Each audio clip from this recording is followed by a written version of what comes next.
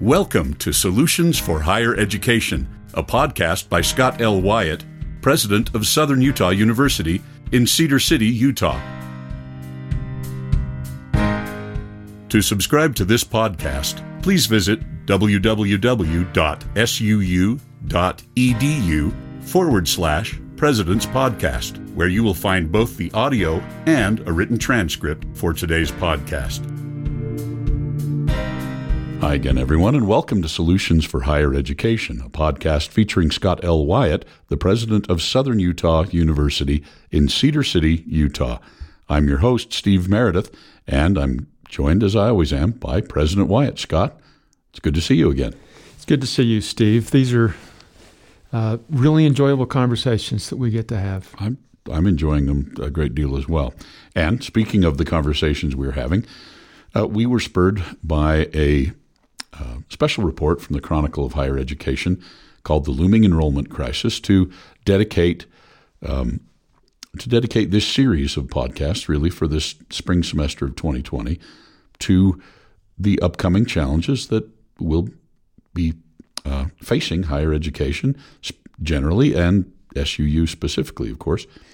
And there are a number of organizations that are outside of higher education or related to higher education that help. They help us to analyze, they help us to forecast, they help us to see where we are and where we may be.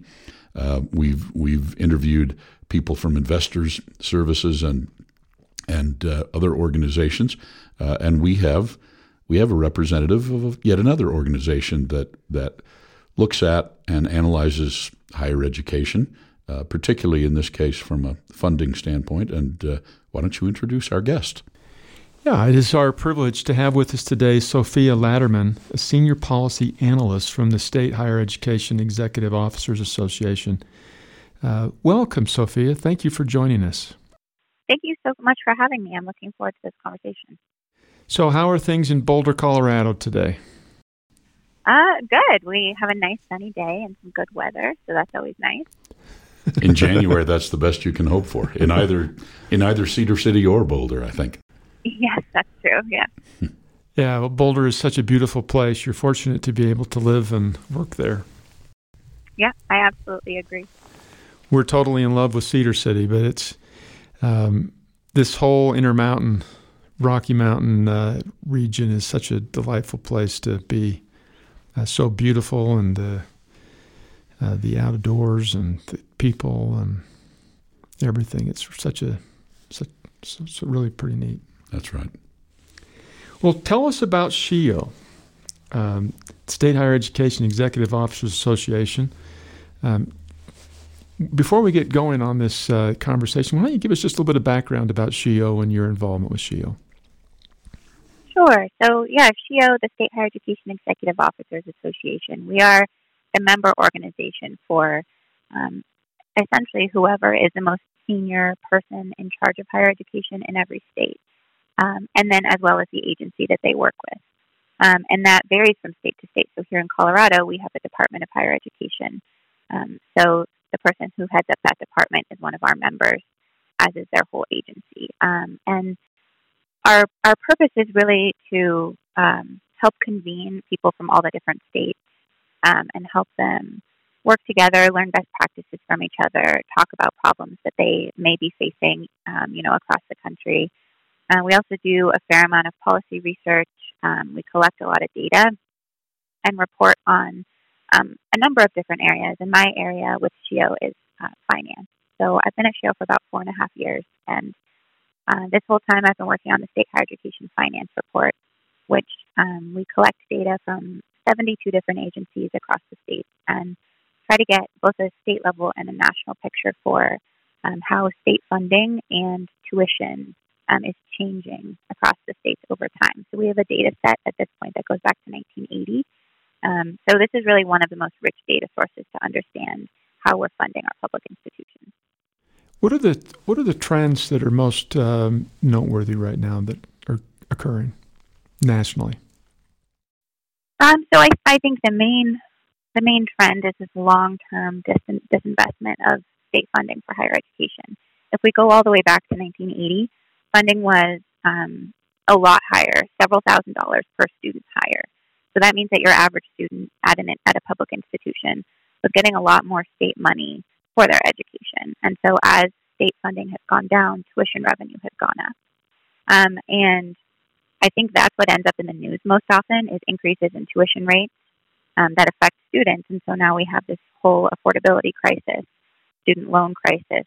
And a lot of that, I think, can be traced back to states just reducing their commitment to higher education over time. Several $1,000s reduced from the 1980s until the present per student. Is that a combination of increasing enrollments and declining state investments, or is it primarily one or the other? How do you see that? That's a very good question and a good point. I would say there are three different things happening with the decline in state funding. The first is just that states aren't able to keep up with inflation.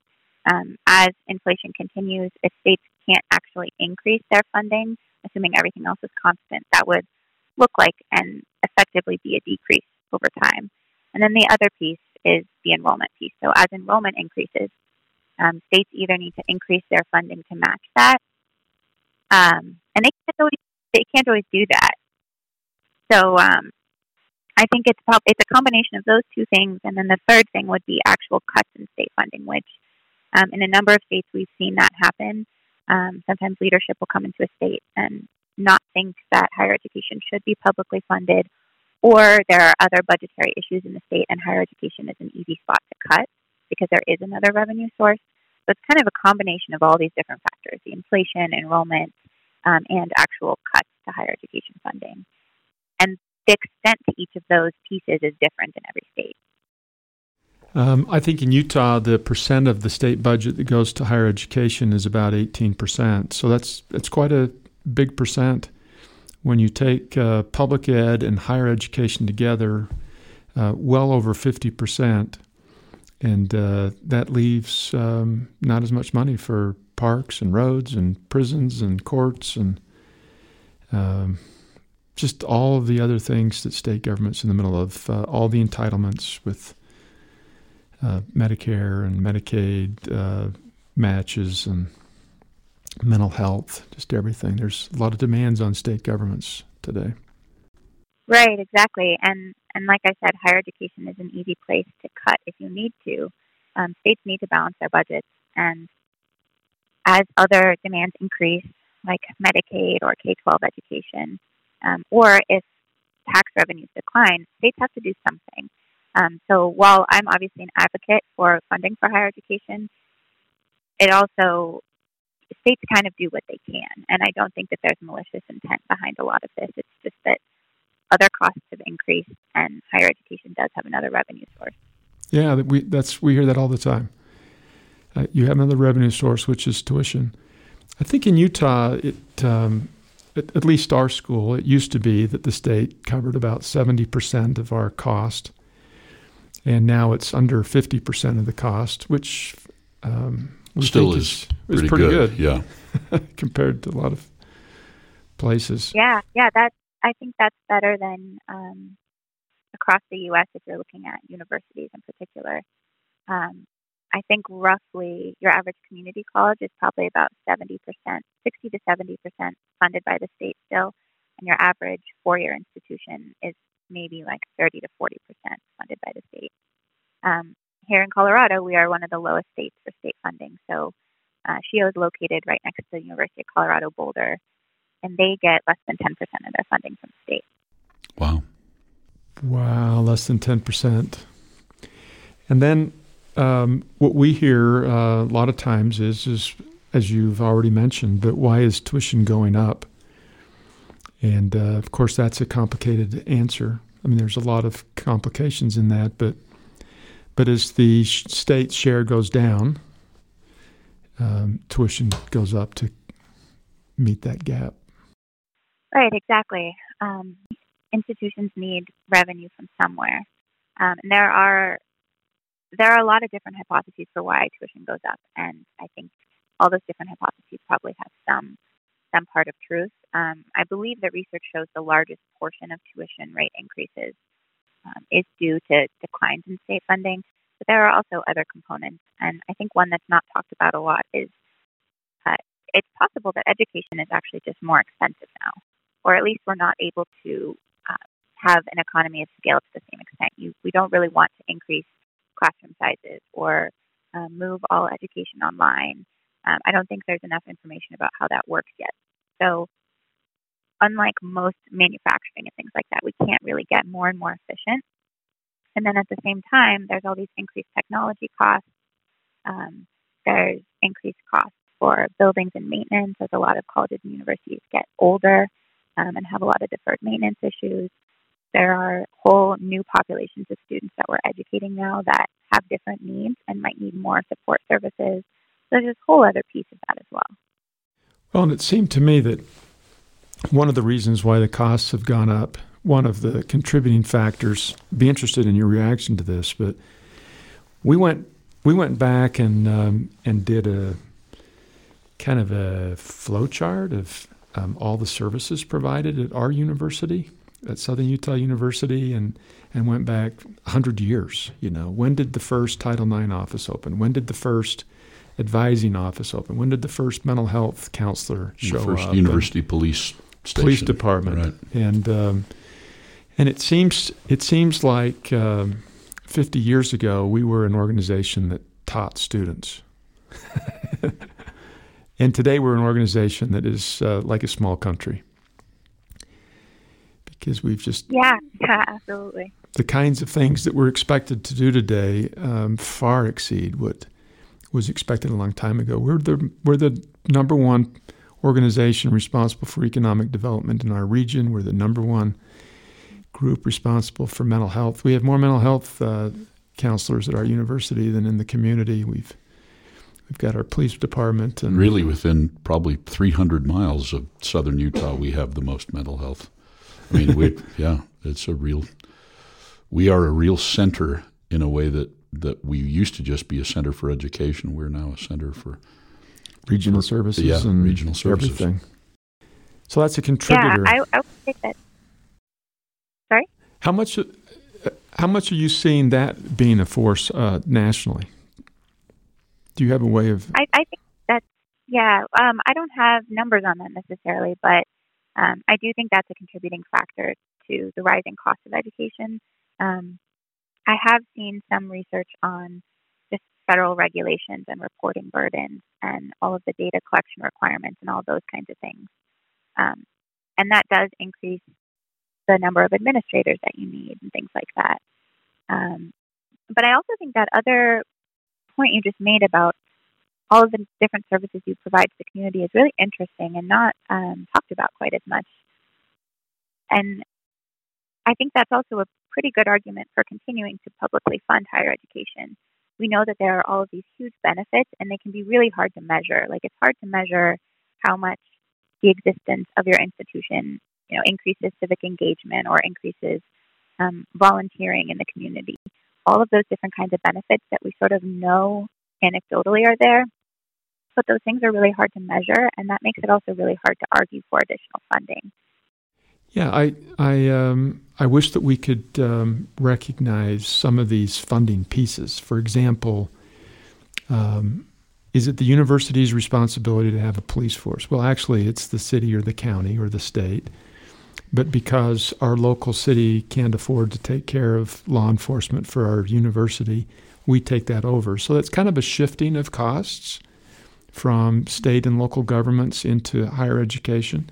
And for mental health, we've got a huge office full of mental health counselors, and that's really a state mental health issue, but or the private sector. So those are what it seems like shifting of expenses from the state, the local mental health authorities into higher education, and just a lot of those kinds of things. So when I see that in Utah, as an example, that 18% of the budget goes to higher education, I actually think that it's less than 18% because a portion of that amount of money is taking care of services that other parts of state government should have been taken care of. And we're happy to do it because we want our students to be successful. But it's not wrong to realize that it actually is there and is a cost. Yeah, that's right. And we're super happy to be an economic development engine in our area, where 100 years ago, nobody thought that was what we were supposed to do. Well, those are interesting trends. What do you see relative to tuition? What's happening with tuition around the country? Not just going up. So actually in the last few years, tuition rates have not really increased beyond the rate of inflation. Yet we still have this narrative of increasing tuition rates and increasing tuition revenue. I do want to clarify, sometimes I say tuition revenue versus rates. Tuition revenue would just be all of the tuition dollars that an institution receives, and that can go up if the institution pulls in more out-of-state students, increases graduate enrollment, has more international students, or if they increase tuition rates. So the tuition revenue number kind of captures all these different potential strategies to increase total funding for the institution. But tuition revenue also hasn't gone up in the last few years.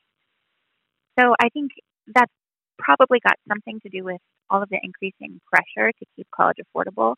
That's much more in sort of the national sphere of media, and that's something that people are very aware of and talking about. So I think it's possible that we've gotten to a point where tuition has increased kind of as much as it can, and there's so much pressure to keep it from going up even more that we might really be limited in that area.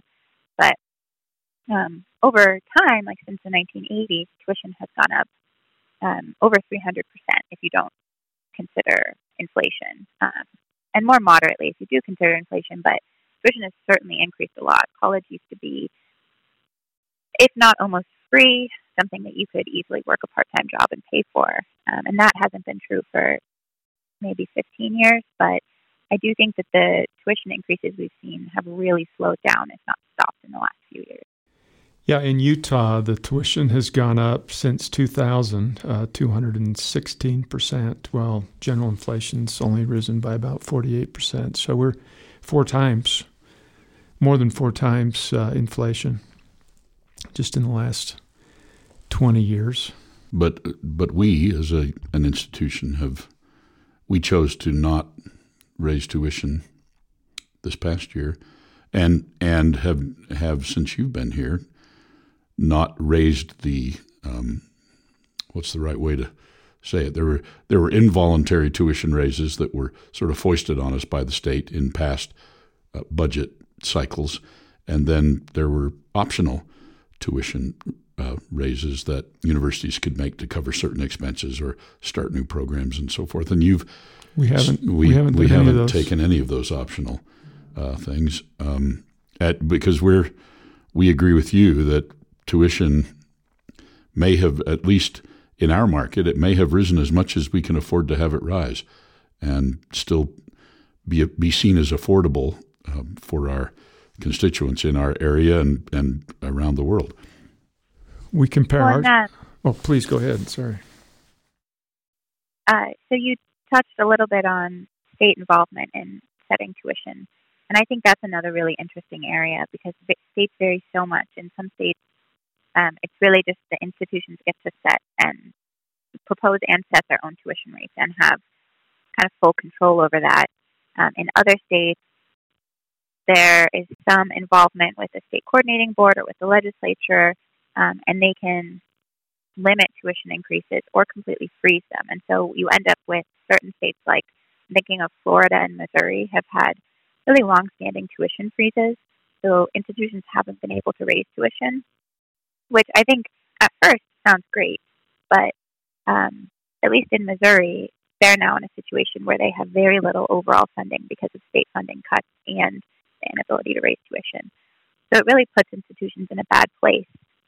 And I think the model that you're describing, where there are sometimes optional tuition increases that an institution can make if they need to, that seems like that makes a lot of sense, and that it's worked for you and that you can determine year to year whether you need those increases or not. Yeah, our governor this year has requested a tuition freeze at all institutions until we can define what affordability is. what really is affordable for people to go to college.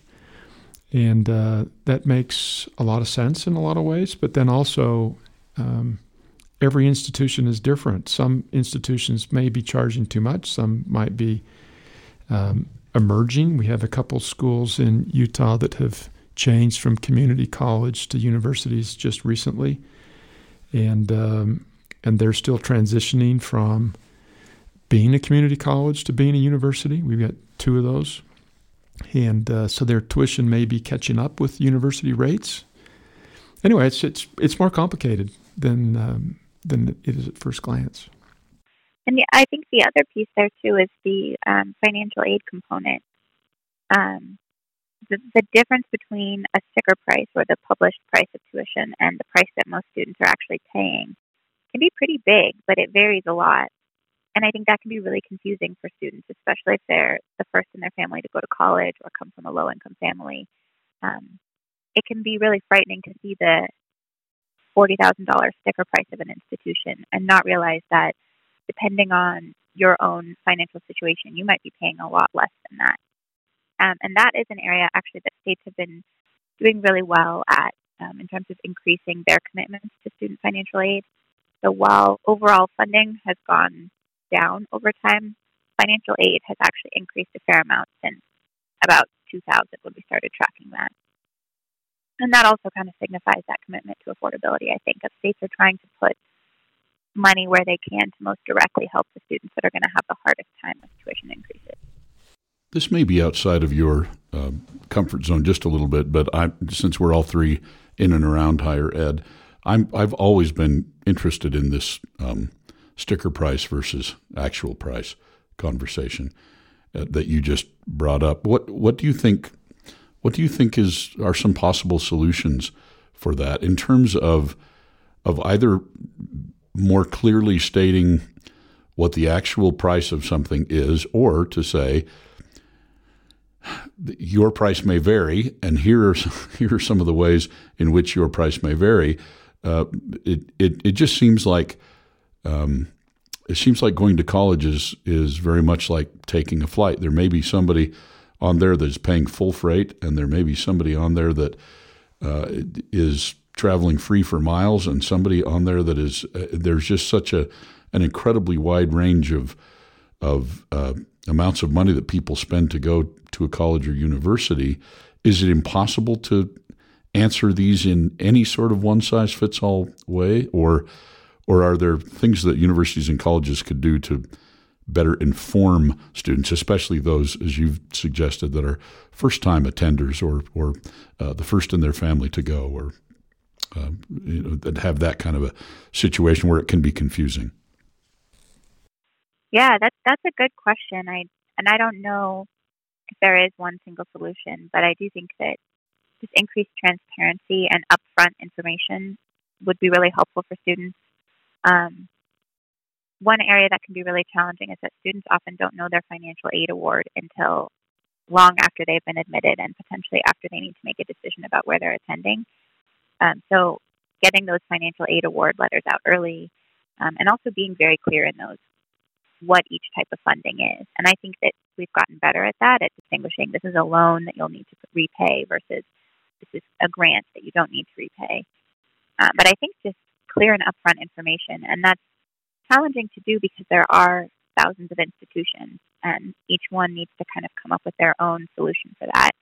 I've seen some cost calculators that are great, but again, that kind of requires the student to know enough that they realize that the sticker price isn't what they might actually pay, and to go on the website and find that information. And depending on where the student's coming from, that might not be realistic. If they don't have people in their family or community or high school counselors encouraging them to find that, they might just see that sticker price and be, think that college isn't something they can do. And in a way, I think free college promise type programs have a potential to overcome that, because it is just this universal idea of college will be free, and it's never really that simple. But I wonder if, rather than trying to have each institution come up with solutions to help potential students see their costs, maybe it is kind of this broader scale thing of something like free college or debt-free college. It seems like the idea of a promise that students won't have to pay for college, or even a promise that they won't need to go into debt for college, that could be really powerful. Yeah, we everybody likes free. Yeah. That's a price everyone can understand. Yeah. And I'm actually not necessarily advocating for just like national or statewide free college. But I do think that kind of marketing piece works really well and is really interesting. Just in getting people to think that this is something they can do and that they can afford. Yeah. You're working with all of the head executive of higher education through all the states. Ours is Commissioner of Higher Education, Dave Woolston-Hume, serving kind of as an interim. That's right. Because we're redesigning some of the structures in the Utah system. It looks like we may consolidate the Utah system of higher education with the Utah system of technical colleges into one. That's going to happen in the coming legislative session, maybe. Yeah. There's recommendations and seems to be momentum towards doing that. And that'll change quite a bit how we do things here. But what do you see in the world of finances and business models and all of that? What keeps these state executives up at night? That's probably a different answer for many of them. There are so many different issues that they're trying to tackle. And I think in most cases, they don't have the funding to tackle those things. Some of the more current issues that we've been hearing a lot about are rural students and the challenges that they face that I think have largely been ignored for a long time. Also, incarcerated students, and they're currently not able to get a lot of financial aid. And there are a lot of issues with if you are incarcerated, you might be moved in the middle of a term and can't complete. A lot of things like that. I think student loan debt and affordability are probably some of the top concerns. And then this is a little depressing, but if you look towards the future, the outlook doesn't really seem great for funding for higher education. Every time we have an economic recession, funding goes down so much for higher education, and that happens at the same time that a bunch of students are coming back because they've lost their jobs, and so they come back to school. So you have these kind of dual effects of a state doesn't have the revenue it expected due to the recession, but also there are so many more students that need to be educated, and so you see these huge, steep declines in funding per student. And one of the issues is that we never really seem to recover from those. So we had the tech bust in the early 2000s, and funding for higher education declined. And then there were only 3 years before the Great Recession, in 2008, 2009, where funding declined to the lowest levels we've ever seen. And since that time, states have actually been slowly, on average, not all states, but some states have been slowly increasing their funding, trying to get back to prior levels. But we're only halfway back to where we were in 2008 and even farther from where we were in 2000, 2001.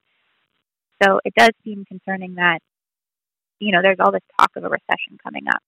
And so with the next recession, it looks like funding will probably decline even further. And it's, that's definitely concerning because as we talked about, we might be at the point where we can't really raise tuition anymore without pricing students out of the market. So it seems like there's a big crunch coming up for the financing of higher education. I was first made a college president in 2007, August of 2007. Good timing, buddy. Yeah, and I had a wonderful year. One wonderful honeymoon year, and then I had one wonderful year. Funding was great, and life was good. The future was bright. Whammo! And we've been worried about it ever since. Yeah.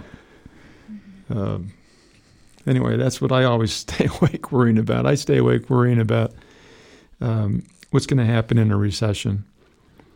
And recessions affect different institutions differently depending on the percent of their budgets are dependent on tuition versus state appropriations and whether they're in urban or rural places. And we're definitely, when you talked about all these issues, about funding and rural students, we're a rural school. By far the smallest population center for any of the universities in the state of Utah. Yeah, so we're a school of about 12,500 students in a city of about 30,000 residents.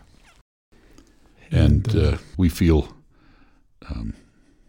exposed when when these types of issues come up, that we might be the place where the rubber first meets the road in terms of enrollment declines and people deciding to stay home in the case of a big economic downturn and so forth, because they have to travel. If you want to go to SUU, we hardly have any population in the 3-county area that we. Well, even in the serve. 3-county area, they have to move here. And that's right. And even then, they still have to move here. It's such a large geographical area. I guess you could commute an hour and a half, commute an hour or an hour and a half or something, but it's a delightful place to live and learn. Yeah, it's a great place. But it is remote. Yeah. Incarcerated students, that's an interesting issue to bring up in terms of how we're serving them. Elaborate on that, would you please, Sophia? Yeah, and that's something that I probably never thought about before, about 2 years ago. But higher education has the potential to really help people who come out of prison integrate back into life and be successful. And not end up back in prison. But our current system is really not set up well for that. A lot of institutions, particularly community colleges, partner with prisons to offer classes, but there are so many logistical issues with that. So if a student is taking classes and is in a prison, they could be moved at any time. They could be released in the middle of a semester. So our semester system really doesn't work for that. And they'll end up never completing those credits. And there are also just issues of K-12 education that you need to get through before you can really offer higher education. And then there's the cost. So with the exception of a few institutions that are part of a sort of pilot program, students can't receive a Pell Grant, which is the federal financial aid, if they're incarcerated. And so that kind of makes it financially impossible because these students don't really have any money, largely.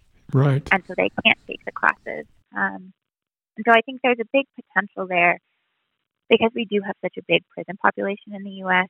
There's a real potential to help reduce recidivism and help all of those people kind of integrate back into society, like I said. But I think we're just starting to think about that. And the SHIOs, so our members across the states, are starting to work with prison systems and kind of the equivalent head of a prison system to figure out how they can reduce some of those barriers and essentially serve more students that are incarcerated.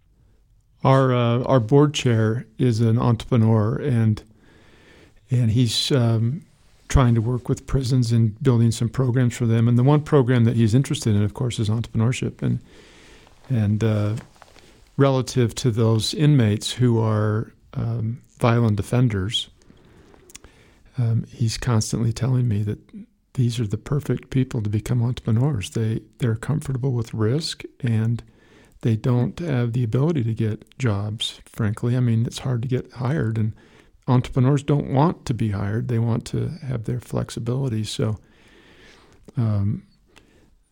if you're trying to bring a program into a prison that the inmates will never be able to get employed in, like being a high school teacher, that's not very productive. But there are other programs that would be extremely productive, perhaps. It's interesting to try to explore what it is that we can do for those individuals. Yeah, one of my very most satisfying teaching assignments, I was at a school, a 2-year school in Utah that had a nearby prison, and I'm a music professor, and so I would go offer a jazz and contemporary rock music history music history type course that was a gen ed thing that would lead towards an associate's degree from the college where I worked. And I remember quite distinctly I had to walk through 14 locked doors to get to my classroom. And you're right, Sophia.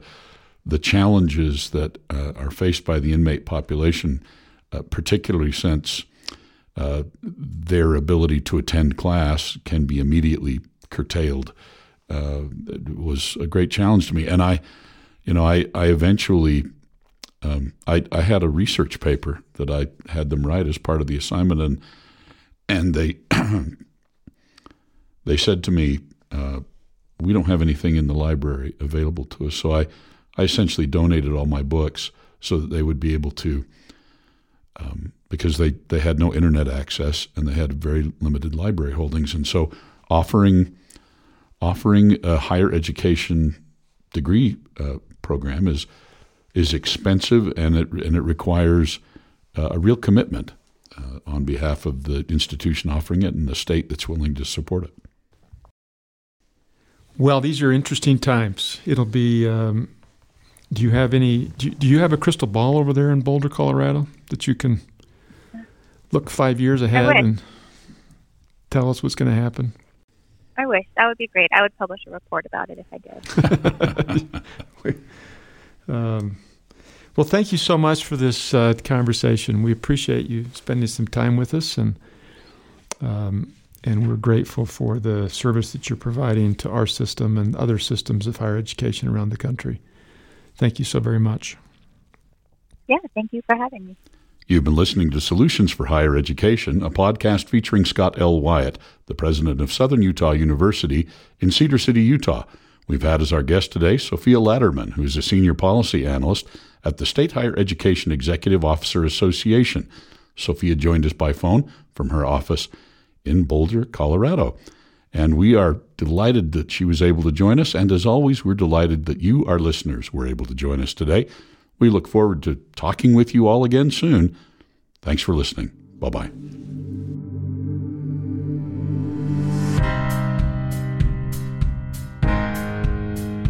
Thanks for listening to Solutions for Higher Education. To subscribe to this podcast, please visit www.suu.edu/President's Podcast, where you will find both the audio and a written transcript of today's podcast. The original music for this podcast was composed by Jack Barton, a master's degree student in music technology at SUU. For more information about Southern Utah University, please visit www.suu.edu.